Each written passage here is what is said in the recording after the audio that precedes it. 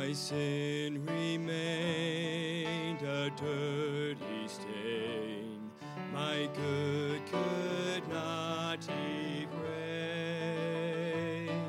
Then Jesus came, and sin he claimed, and cleansed me by his grace. To Christ I fly, on him rely, his grace is all I need. Unmoved by doubts, my faith cries out, Christ is enough for me. My crippling fears are so severe, I stumble on my way. Yet Jesus keeps and never sleeps, his right hand holds me safe. My hurting heart is torn apart by unrelenting pain. Still Jesus cares, my suffering shares, his favor never fades. To Christ I fly, on him rely, his grace is all I need.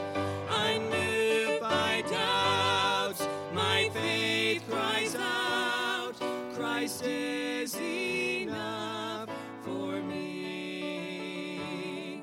My feeble might will lose the fight against the devil's schemes. But Jesus rose to crush my foe and live his life in me. To Christ I fly, on him rely, his grace is all I need. Unmoved by doubts, my faith cries out, Christ is enough for me.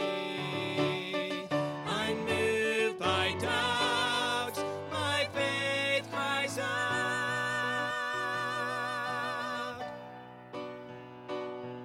Christ is enough. Christ is enough. Christ is enough for me.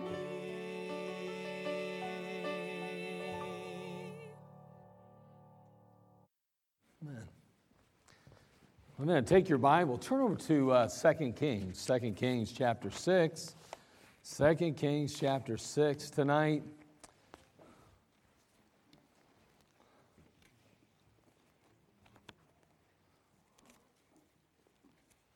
I wasn't going to share this because I didn't really want to complicate things or, kind of get you thinking about the wrong things in church, when we're trying to focus on the Word of God and all. But, the only thing that flat earthers have to fear is sphere itself. Sphere itself, yes. Yeah. I know, I thought I'd get that out there because some of you may be, kind of messing around with that flat earth theory there. And my new toaster oven, it makes cooking lunch so much easier. And I love that thing. I used to eat unappetizing sandwiches, but I quit cold turkey. Yeah. Yep, completely. Yep. 2 Kings chapter 6. I'll tell you what, when we were singing that song, we were supposed to be going, what was it, Hallelujah or Praise the Lord? What was that again? Amen. Yeah, I knew it was something like that. You can tell I'm really engaged. But I was like, man, I don't know if you're engaged. You know what I mean? I was like, man, come on, Brother Josh, get him fired up. And yeah, it started getting a little better there. So I thought maybe I'd share a few of those puns and maybe get you fired up for the message, okay? All right, 2 Kings chapter 6. It didn't work. But anyway, chapter 6. Notice what it says in 2 Kings chapter 6, beginning in verse 1. The sons of the prophets said unto Elisha, Behold now, the place where we dwell with thee is too strait for us. Let us go, we pray thee, unto Jordan, and take thence every man a beam, and let us make a place there, where we may dwell. And he answered, Go ye. Sorry, I'm going to get this mic cord straightened out, or I'm going to be tripping all over it. Verse 3, and one said, Be content, I pray thee, and go with thy servants. And he answered, I will go. So he went with them. When they came to Jordan, they cut down wood. But as one was felling a beam, the axe head fell into the water, and he cried and said, Alas, master, for it was borrowed. The man of God said, Where fell it?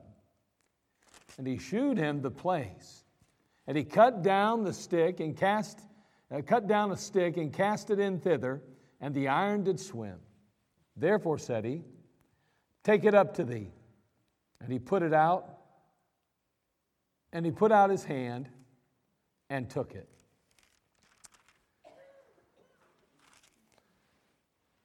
Father, we come to you. We ask, Lord, you'd speak to our hearts tonight.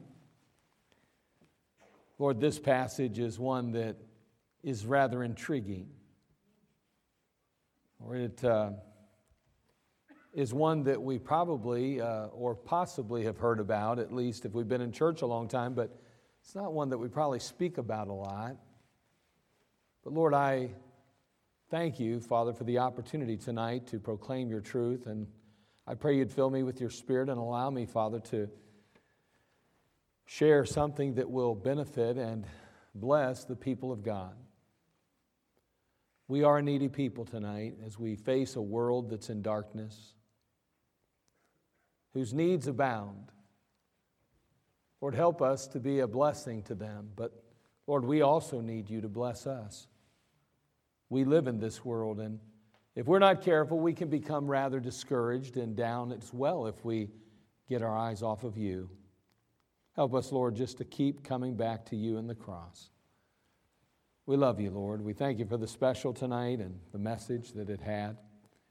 Lord, for the choirs, they lifted up their voice. What a tremendous message. Lord, tonight, may you bless this message now to our hearts, to our lives. We'll thank you in Christ's name. Amen. We open up chapter 6 by noting the prophet Elisha and the sons of the prophets. Now, these men, basically, the sons of the prophets, are men that are students of the prophets, if you will. And in this particular case, namely Elisha. Elisha is obviously a wonderful teacher and popular with the students. There were other prophets, I'm sure, that contributed, but it's obvious in our passage that he was a very popular teacher amongst them. And you say, well, what would clue you into that? Well, the students point out that the school's just too small for the amount of students that attend. Elisha's reputation as a teacher and prophet must have been growing. I mean, there's a reason why we find him spoken of in the Word of God. There's a reason why God reminds us of him thousands of years after his birth and death. And so we see that his reputation and his influence is obviously growing. It's not necessarily the curriculum that makes a school successful as much as it is the faculty. In this case, there's a tremendous teacher on board, at least, for sure at one, by the name of Elisha. As a result of that, the school is growing. They're running out of space and room. And so one of the students points out that, hey, we need some more space. I want you to note also the student asks if they can go make a place to dwell. These students approach Elisha and they ask permission to build a dorm and a school for themselves. Now, I don't know about you, but that seems a little unusual, doesn't it? That's not how it normally works now. I mean, when schools get kind of small or space gets kind of limited, nobody's going to the teacher and saying, let us build. As a matter of fact, today students are more likely to expect others to do everything for them, but not these students. Elisha had obviously instilled character and a very good work ethic into their lives. These were not entitled brats, but engaged believers. Elisha gave them the green light and said, okay, go ahead. You want to build something bigger? You want to build something larger that'll facilitate the growing population of the student body? You go right ahead.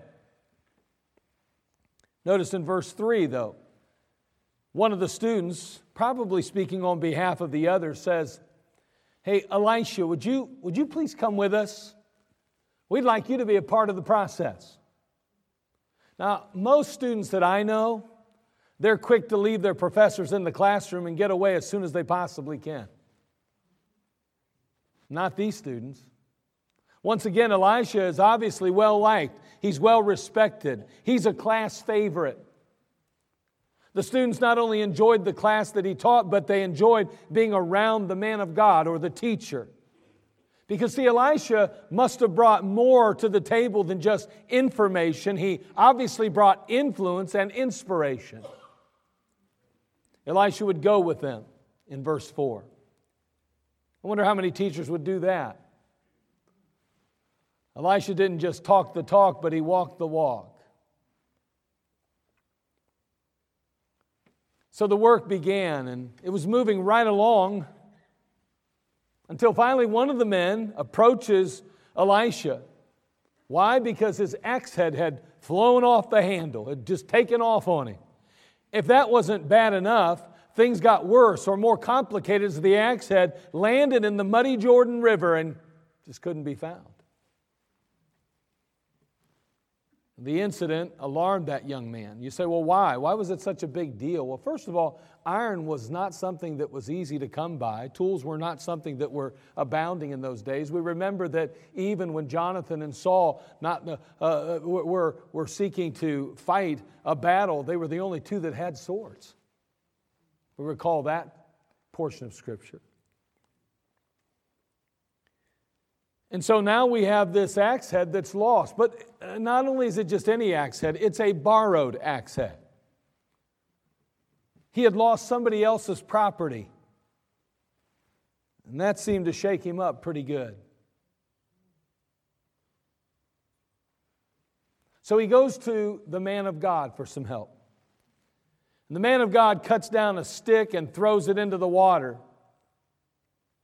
Whereupon doing so, the iron that had sunk suddenly floats to the top.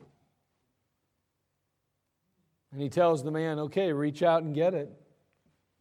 And then he says basically, get back to work.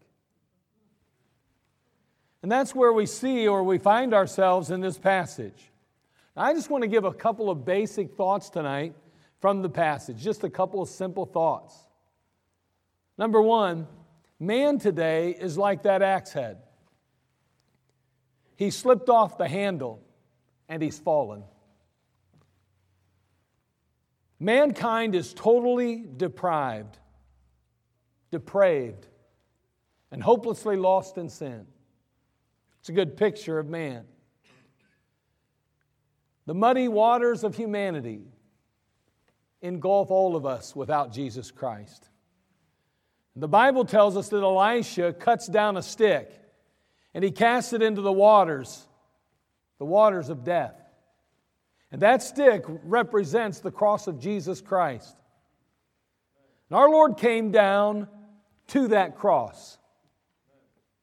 And when He went to that cross and He shed His perfect precious blood and gave His life, in essence, He went down into the waters of death for you and I. In 1 Peter chapter 2, verse 24, the Bible says, who His own self bare our sins in His own body on the tree, that we being dead to sins should live unto righteousness, by whose stripes ye were healed. See, the truth is that humanity can rise from the waters of death.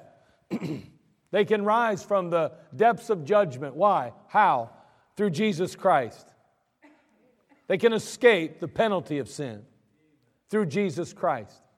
And in John chapter 5, verse 24, the Bible says, "Verily, verily, I say unto you, he that heareth my word and believeth on him that sent me hath everlasting life, and shall not come into condemnation, but is passed from death unto life." Even as that axe had come off that handle and it ended up in that muddy Jordan River, so we, as human beings, end up in the muddy, wicked state of humanity. I mean, here we are in a mess. But thankfully, there's a tree, if you will, that will save us and wash us clean. Literally cause us to rise from the dead and out of the muck and the mire and put our feet on a solid rock.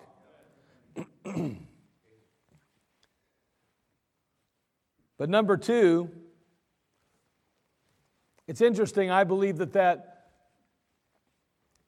particular piece of iron, that axe head, could represent a few other things as well. But we see that the believer that's been rescued from sin and has passed from death to life is now capable of ministering to Christ and others. Turn, if you would, to Ephesians chapter 2, verse 9 through 11.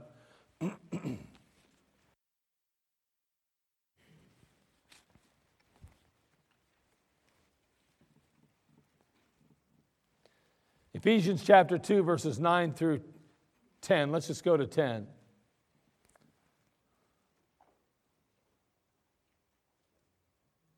I'll make it 8.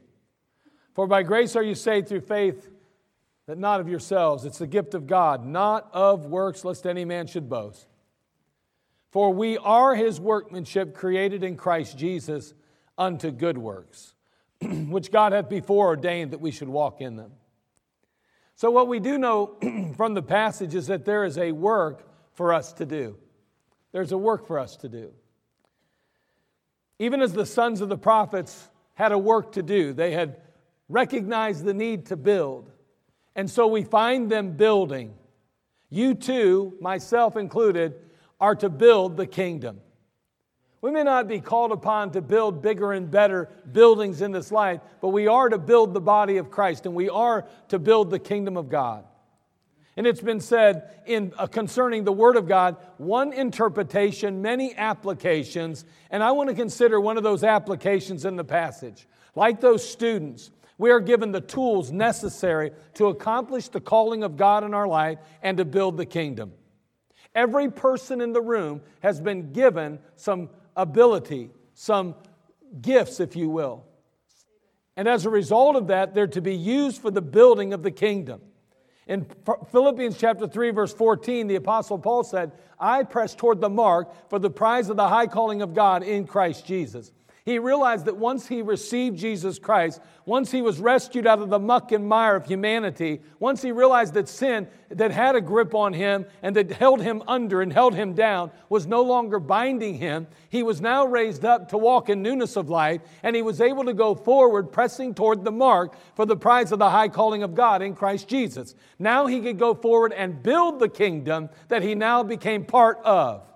And that's what we see here in our passage. These young men are out there building, and they're trying to accomplish something great. The axe head flies off, goes into the water, and guess what? We now have one of those men that is unable and incapable of contributing to the work of God now.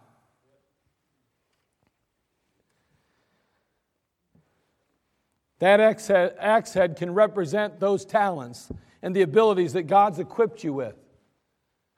They are the tools that God intended you to use to build His kingdom. Every one of us has those gifts and tools. Everybody has abilities that God has given. One may say, well, mine aren't what that one is. I know. Every person is an individual, and every individual has unique gifts and abilities. And again, they are the tools, if you will, that God has given in order to build His kingdom. But sadly enough, if we're not careful, we can become distracted to the point that we no longer exercise our God-given gifts. The axe head goes into the muck and mire. The axe head is lost. The utilizing now the ability to build the kingdom is lost because we've been distracted. Or possibly we've gotten hurt or bitter and stopped exercising our God-given gifts. How many times have we knocked on a door? How many times have we visited someone and they've said, well, I used to go to church. Well, why don't you now? Well, I was hurt. You know what's happened along the way? They were involved in the work of God potentially. They had their axe and they had the axe head, but unfortunately the axe head went on into the muck and mire. The fact is that it was lost. It's no longer available, and they are not serving any longer. The gifts and abilities that they have are not being used for the purpose God intended or gave them.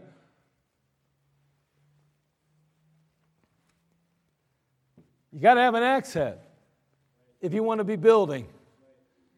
Those gifts, the abilities that God has given you have been given with a purpose.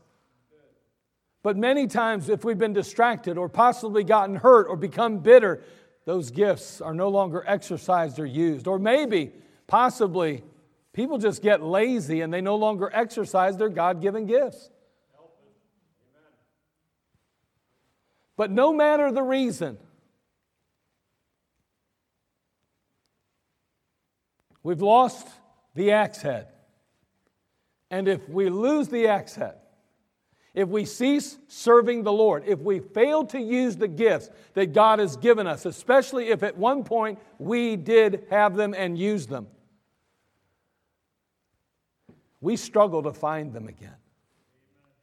Even as that young man looked into that muddy Jordan and said, man, I can't get back to work because I can't even get the axe head back out. I don't know where it's at. I got to believe that he went through and he tried to find it the best he could, but he couldn't find it. Fortunately, he had the man of God who ultimately said, oh, by the way, let me help you out. There's a cross over there that if you put your eyes on it, will help you to find your gifts again. And he threw that stick into that water, and that axe head floated. And he said, well, pick it up. It's time to get back to work.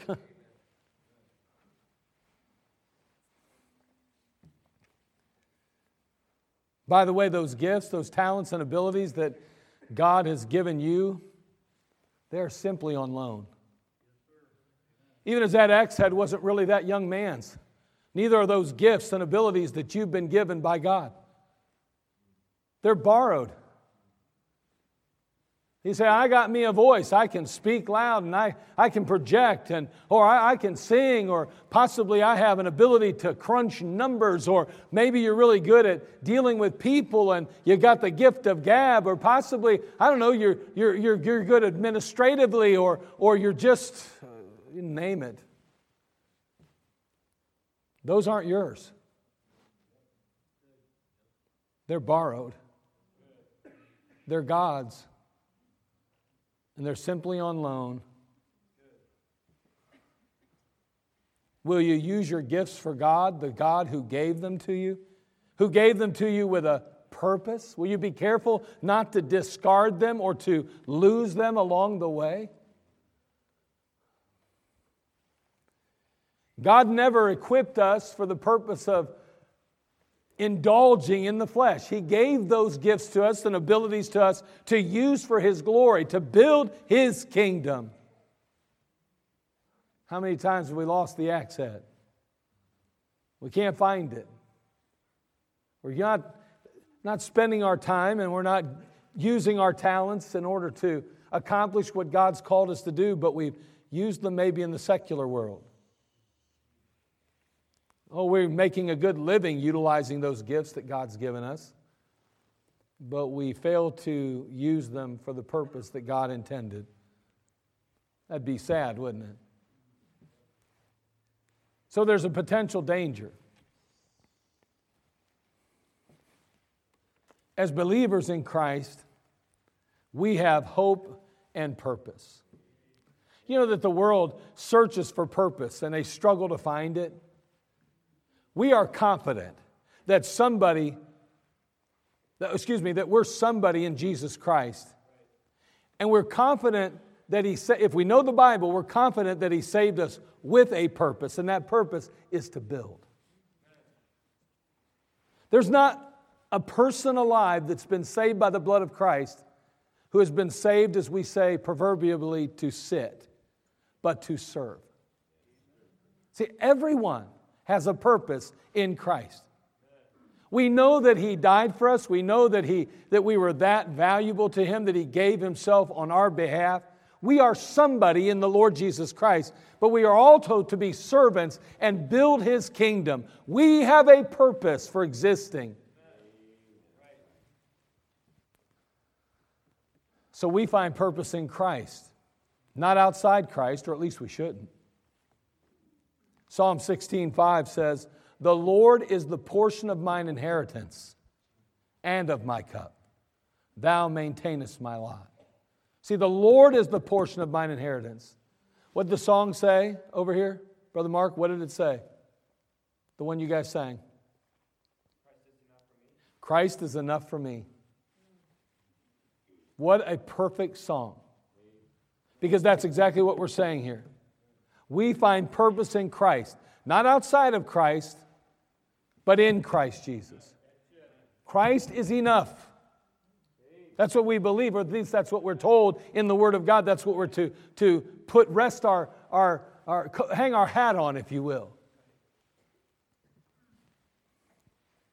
Do you know that suicide is the second leading cause of death for college students? That's hard to believe, isn't it? Second leading cause of death for college students.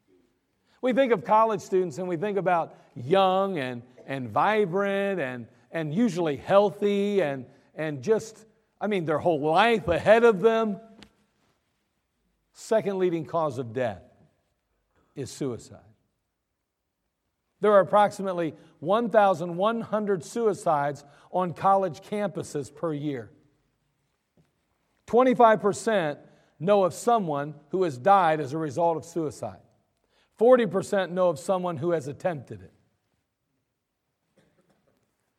In a recent national survey, 10.3% of college students reported that they seriously considered suicide in the past 12 months.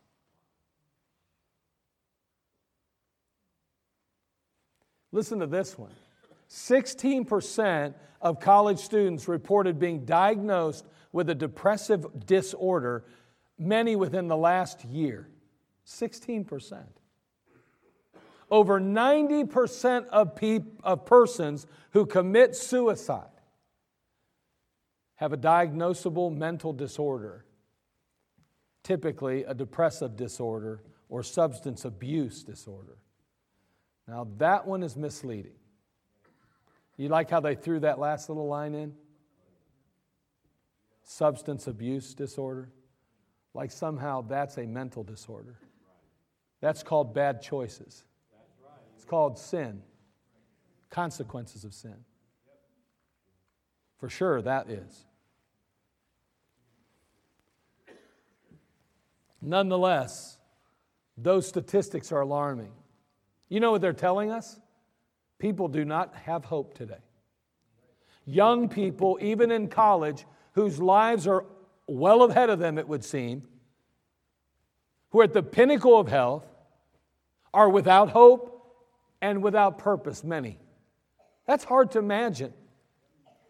I don't know about you, but I remember being that age, and it wasn't that long ago. And I remember, my life is ahead of me, boy. Let's go. You get through school and you're excited about graduating. We're in college, or you're not. But you're young. Your life's ahead of you. What does tomorrow hold? What's tonight hold? Everything's fresh. Everything's new.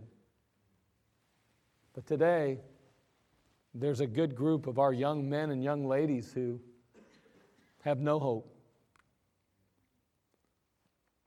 who are so discouraged, so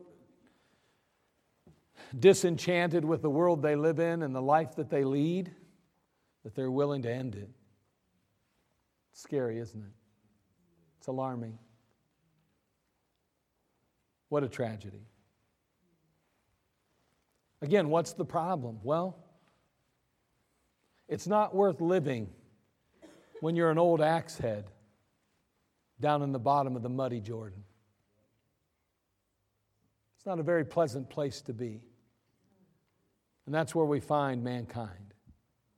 It's not until Christ lifts us out of the muck and mire. It's not till His cross, His death, His burial, and resurrection places us back in His plan and endues us with His purpose that life finally becomes worthwhile. You know what's so tragic really overall is that so many believers are equally hopeless. I am convinced more than ever that with the onset of all these social media outlets, the ability that we have to be connected through phones and devices and all of those things. Hold on, before you think I'm going to rip them, you know what I'm going to rip? Is the fact that you and I spend so little time in that one. We will stick our face in a phone and we will look at a screen and we will be engulfed in the television set for hour on end, and we spend so little time in God's Word. And we wonder why we have no hope. Really, why? The world is in a mess and we've escaped it. We've been delivered out of it, and yet we continually go back and eat at its mucky troughs. Oh, let's eat the slop of the pigs again. Let's just take our fill of the slop of the world. And then we wonder why we see things the same way they do and feel the same way they do. We have been given life. He raised us out of that muck and mire, and He gave us the tools that we need to be useful in the kingdom of God and to serve the Creator God. And yet we find ourselves equally bound by the very world that we've been delivered from because we continue to submit to it. And again, the degree of that is dependent on you. But I can promise you this, not one of us is not affected. All of us, I should say, are affected to some degree or another. The question is, how much? Do yourself a favor sometime. Keep a log of how much time you spend on your phone every day. And then compare it to how long you have spent in the Bible. Whether it's studying it or memorizing it or reading it, compare the two. Honestly, compare the two. And then, I think if you'll compare it and you'll be honest, and again, don't go on a reading binge the week that you decide to compare. Well, I'm going to read through half the Bible this week. Oh, preacher, I spend 4 hours a day in my Bible and I spend 2.5 hours on my phone. Yeah, well, last week you spent 2.5 or 3 hours on your phone easy, maybe 5 a day, and you spent 5 minutes reading. I'm just saying, the axe has been lost many times. We're laying down our tools, the tools that have been borrowed, and we owe Christ something. They're not ours, and here we are, allowing them to lay at the bottom of a muck and nasty world, and instead of utilizing for Christ's sake the reason they were given, we continue to feel as defeated as the world does.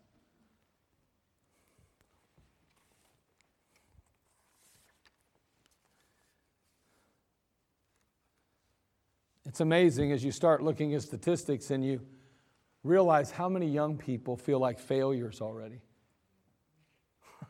It's unbelievable. Haven't even lived enough life to be a failure, but they already feel like failures. Christ is the answer. Whether we're saved or whether we're lost, He is always the answer. He alone will rescue us from the muck and mire and give us purpose and service. We need God today. And we find Him in the Word of God. And what do we need to do? What do we need to do? Well, the Bible says in verse 5 of our passage, "But as one was felling a beam, the axe head fell into the water, and he cried and said, 'Alas, master! Alas, master, for it was borrowed.' The man of God said, 'Where fell it?' And he shewed him the place. He cut down a stick and cast it in thither, and the iron did swim. Therefore said he, 'Take it up to thee.' And he put out his hand and took it up." First thing we got to do when we find that the axe head is missing, we're not using the talents, we're not utilizing the abilities that God has given us like He intended to build the kingdom. The first thing we need to do is go to the master. In this case, he cried and said, "Alas, master." There it was a man of God, but can I tell you, you need to go to the master today. That's the first place. If our sin is against anyone, like David said, it's against thee and thee only that have I sinned and done this evil in thy sight. If I've discarded the axe head, if I've allowed it to sink into the muck and mire, if I got so distracted that I forgot where it was even, I haven't utilized it for your purpose, God. You've given it to me, you lent it to me. They're borrowed gifts, and yet I've wasted them on self and the world. I apologize. I asked your forgiveness. I have sinned. Go to the master. Again, recognize that those abilities and talents that you possess are not yours but are borrowed. Again, we have a responsibility to use the gifts that God has given us, the abilities God has given us for His purpose. Notice also in verse 6, the man of God says, well, where fell it? You need to go back where you got off track. You need to go back where you got off track. Where was it that you left the axe head? Where was it? When was it? Go back. Where fell it? When did you stop serving the Lord like you should? When did you stop reading your Bible like you ought to? When did you stop praying as you intended? When did you get off track? When did you finally get off the rails and crash and burn, so to speak? When did you start playing the game and pretending to be the Christian you used to be, but you really weren't and aren't? Come on. Go back where you got off track, because that's where you left, it's where you'll find it. People like to just get back on wherever they're at. They don't want to go back and have to deal with the carnage and the wreckage of it all. I'll just start where I left off. I left it here, and now I realize here I got to go find the exit. I got to get back where I was. You don't get back where you were till you go back where you were. You don't just jump back on here, because there's probably a lot of people you hurt along the way, or there possibly are situations, or there's I guess we might even say disciplines that you have to reestablish. Go back. Make sure there's nothing left behind. That's where you're going to find the axe head. That's where you're going to find what you left off, where you left it. That's where you do. That's what you need to do. And then you need to believe the Master has the answer, and that the answer is found in His Word and at the foot of the cross in verse 6. He cuts down that stick and he casts it thither, and the iron did swim. It represents the cross of Christ. And let me tell you, the cross of Christ is found in the Word of God as well. You'll never see the cross of Christ outside of the Word of God. And the world's not quick to share it, that's for sure. You want to find it, you want to see its power, you're going to have to find it in the Word of God.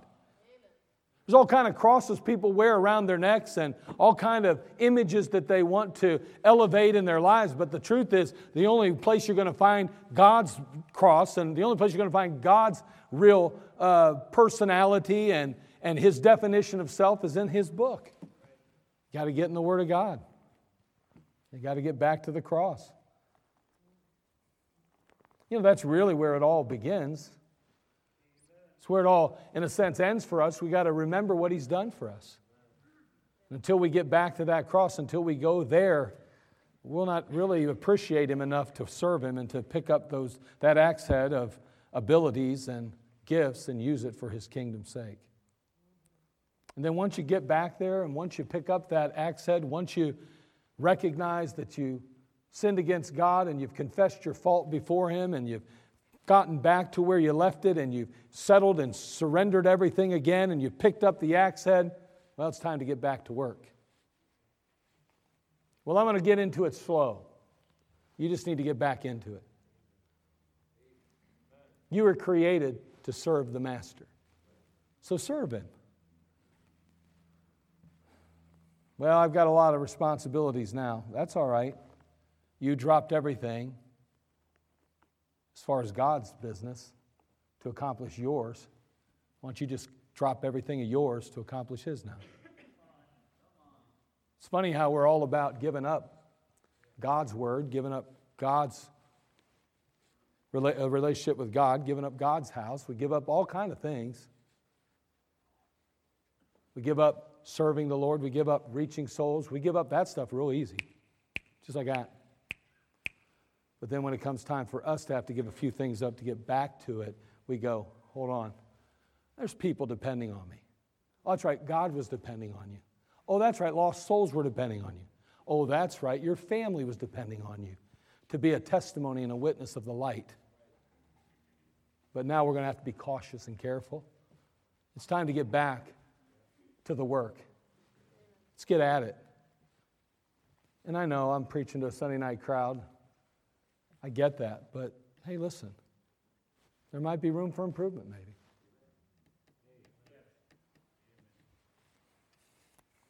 I played sports a long time in my life.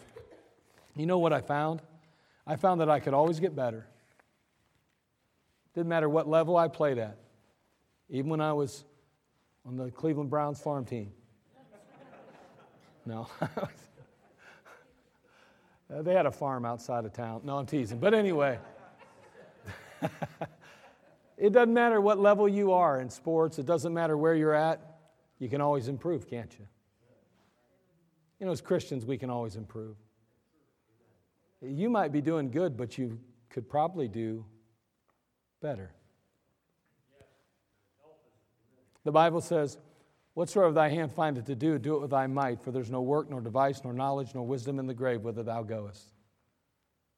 Let's make sure we're giving our best to the Master. Let's make sure that we haven't let the axe head slip off into the muck, that we haven't discarded those abilities and those gifts that God's given us, that we have not failed to use them for His glory, for the purpose that He gave them to us. And maybe tonight, maybe you don't even know for sure Christ is your Savior. And you're still dead in your sins. And you need to be raised out of the muck and mire, your feet placed on the solid rock. Why don't you settle your soul's salvation today? Why don't you invite Christ into your life? Allow Him to be your Savior today. Settle it once and for all. And then take the axe head that God has given you and start using it to build the kingdom. Father, we come to you. We thank you again for just the opportunity that we have just to take a simple passage and just to make a few simple applications. And Lord, we know, Father, that you are able to do exceeding abundantly above all that we ask or think. Oh, how we need you today. Lord, there's not one of us here that's perfect, of course. Lord, we realize there's room for improvement. Lord, that's true in any area of life. It's true in our own spiritual walk and relationship with you. I'm glad you're merciful. You're so long-suffering and so kind to us. But Lord, maybe we have neglected or possibly taken for granted the axe head that was placed in our hands. You instilled in us or have given to us or loaned to us, I should say, those many gifts and abilities that are ours, and may we use them for your glory, for the building of your kingdom, to accomplish the goal and the calling that you've given us. We need you tonight. Speak to you, the believer's heart, and if there be any that are without Jesus Christ, may they be convicted of sin and see a need to confess it before the Savior and to receive and accept Him as payment for their sin tonight and settle their soul salvation once and for all. Well, thank you in Christ's name. Amen. Let's all stand. Every head bowed, every eye closed tonight.